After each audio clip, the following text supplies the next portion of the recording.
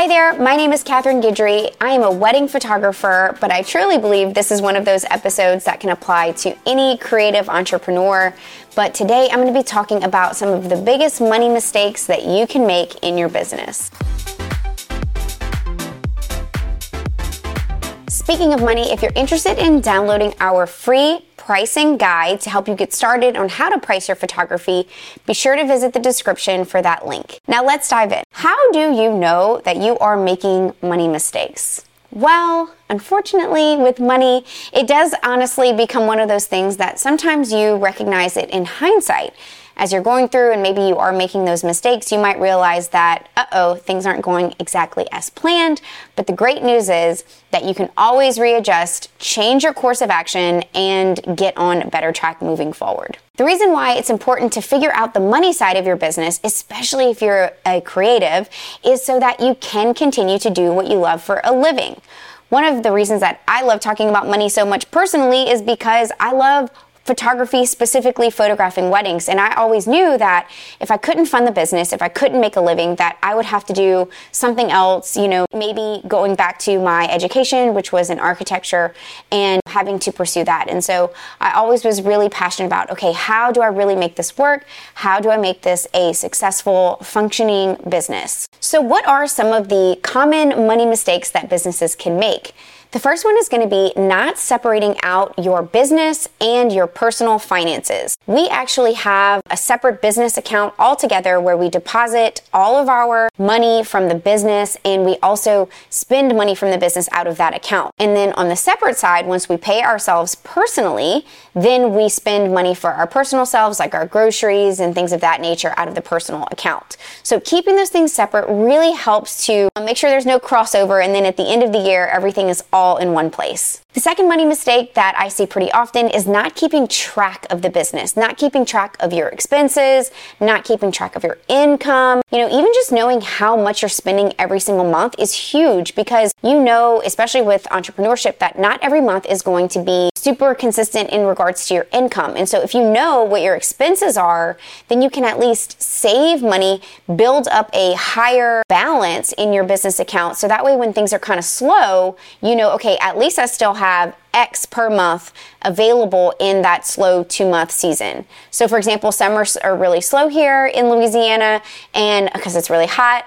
And so in those months, I try to have a bigger business balance, knowing that we're not going to have as many events. And I know what my monthly expenses are, and so I can refer to that. Being unaware of your booking calendar is another mistake that I think you can make. Burnout is very real, and if you're not keeping track of how many bookings you're having, readjusting your pricing as you continue to book for the year, those things can put you in a position of feeling very burnout and resulting in you not being able to serve your clients well. So, of course, as a business, we want to make money, but also a money mistake could be not keeping track of how much money you're making. Maybe you're just making more, but then that can impact how much time you have, how much energy you have, and so that would be a money mistake in my mind. The next money mistake is going to be not charging enough. Speaking of burnout, if you are in a place where you're booking so quickly, supply and demand is very real. If you have such a full calendar, then you're going to want to raise your prices so that you can slow down your bookings a little bit. Not charging enough is huge. It impacts how people perceive your business. It impacts the type of referrals that you get. It impacts how many bookings you get. So pricing yourselves appropriately based on your experience, your knowledge, your market, all of that really matters. And the last money mistake that I think is going to be, I say the last money mistake, there's many that you can make, but the last one that I wanted to touch on is going to be leaving your job, if you have a full-time job or if you have a part-time job, leaving that job too soon to pursue an entrepreneurial endeavor. One of the things that happened to me in my business was that I started the business out the gate, out of college. I had no other form of income, and so I had to take every single job I could get, even if it wasn't exactly the type of job that would fit the portfolio or was where I wanted to take the business. I would just have to take everything that would make money just to pay my bills. What I've realized in the later years, even through mentoring other people, is that If you have another form of income of some sort, maybe it's a side gig or a spouse or some sort of passive income, hold on to that and try to use that to leverage your business and allow you to be a little bit more picky in terms of how much work you're taking. So I think that could really help you propel the business really quickly and build the portfolio sooner. Okay, so now that we know the type of money mistakes, you might be wondering what you can do to avoid them. Well, you're already doing the right thing by listening to this right now. Education is huge. Personally, I have also spent a lot of time educating myself about money. Ironically enough, we don't focus a ton on money in high school and even in college. And so I found myself in the early entrepreneurial years listening to a lot of money podcasts. Some of my favorite money podcasts and financial podcasts are Money with Katie. I think that one's really great. Millennial Money, Retiring with Enough. That's actually my dad's podcast, Retiring with Enough. He is very great at investing and all of those things. And so that's one that I would recommend. And Clever Girl Finance is a book that I actually just finished reading. And currently I'm reading A Broke Millennial's Guide to Investing by Erin Lowry. So there's a lot of really great information out there that's either free or for a small price that can teach you about money. You know, what are the first steps that you need to take to get out of debt? What's an emergency fund? How much you need to have in your emergency fund? And then, of course, once you get all those boxes checked, then you want to learn about investing, whether it be real estate or the stock market, and understanding what to do with that extra money that you have. When you start a business, there's a lot of other money things that come into play, maybe sales taxes and annual taxes, you know, how to keep your deposits and your expenses organized, what softwares do you need to subscribe to. Even with that, knowledge is power. You want to have an accountant to help you, a professional who can guide you through that part of things.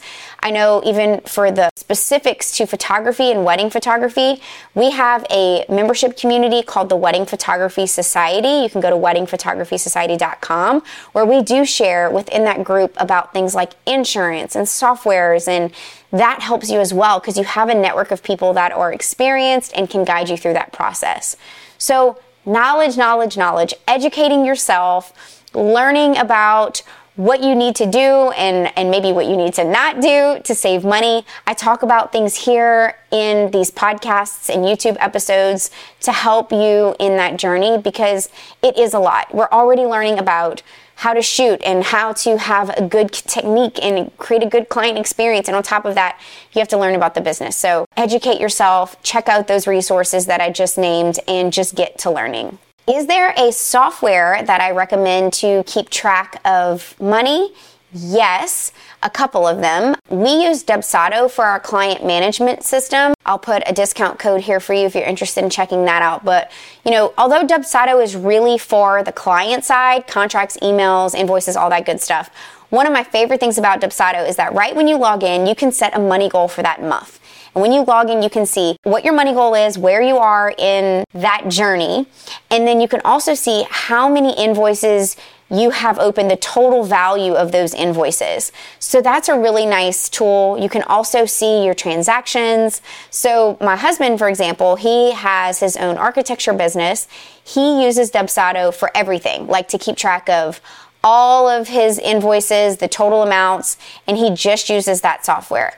I use QuickBooks in addition to Dubsado because it helps me reconcile my credit cards and my bank account for the business, all the transactions in there. It helps me decipher how much I need to pay in sales tax. So it's a little bit more granular and detailed when you have more transactions per month. So Dubsado combined with QuickBooks is great for me. On the personal side, I've also used a program called Minted, which is great for just looking at your accounts and seeing how much you're spending. However, recently we used Chase. Chase is a great bank to set up your business and your personal accounts with. I'll put a link in the description if you're interested in checking that out because I think if you sign up, you'll get a little bonus there. But the cool thing about Chase now, especially with their credit cards, is that you can actually look in the back end, like if you log into your online account, you can look and see how much you've spent per month within a certain date range, within the year, and then what categories you're spending in. Interestingly enough, in one of the money podcasts, I think it was Money with Katie that I was just listening to, she was talking about credit cards and credit card points. And so I did a little bit of research to see what credit cards we use for the business. And the credit card that I use for the business really helps you save on dining and gas. And at the time that I signed up for that credit card, I was spending a lot of time on the road, and gas was a big part of my spending. Now we live in a different area and I walk most places. We don't have the car as much. I'm not on the road, 3 hours back and forth to New Orleans both ways. And so for me, the gas points don't make as much sense. And so there was another card with a higher percentage back on points, and being able to very quickly see that at a glance on the back end of Chase was really cool.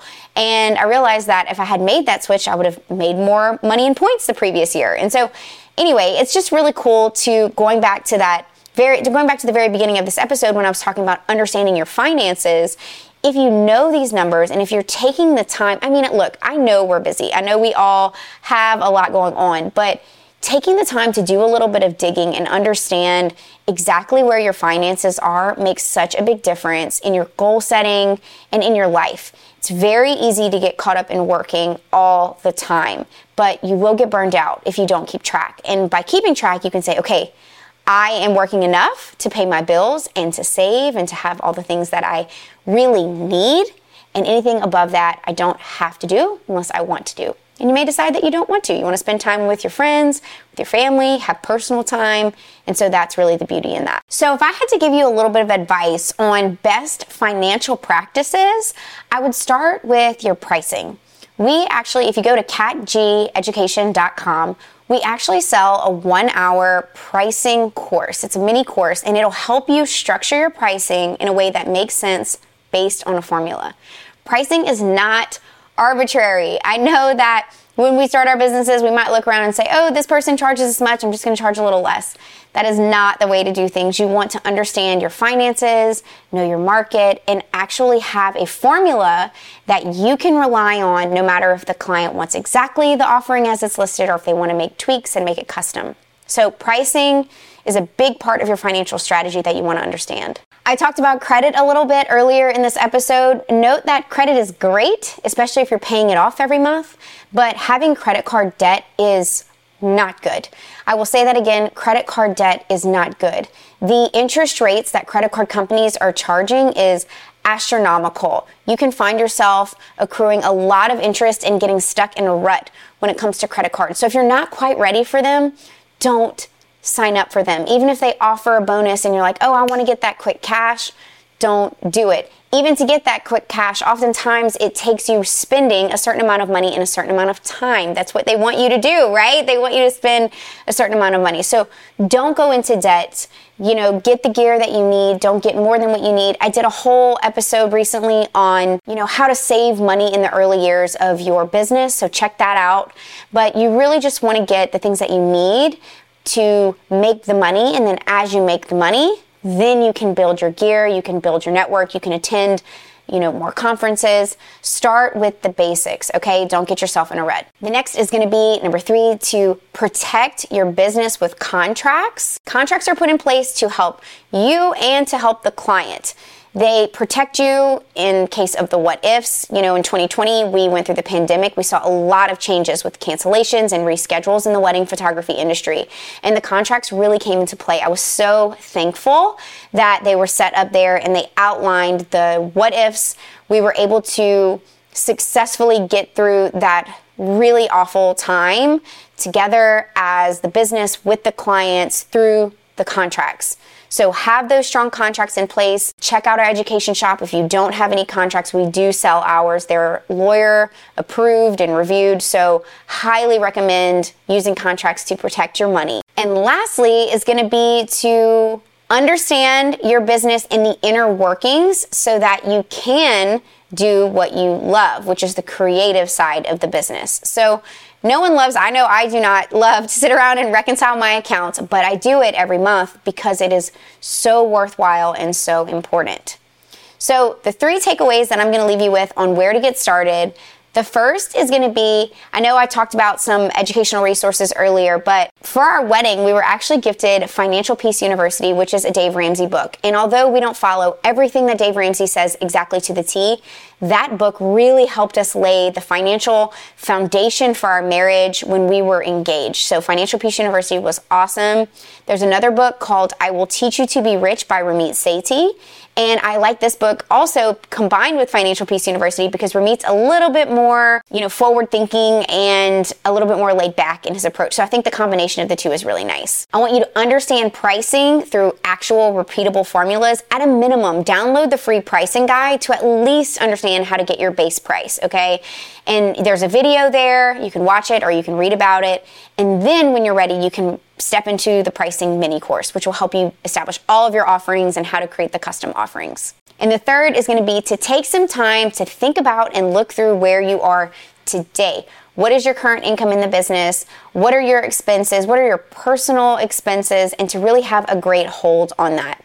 Please note that I am not a professional accountant. I am a photographer. So seek counsel with the professionals that you use in your business.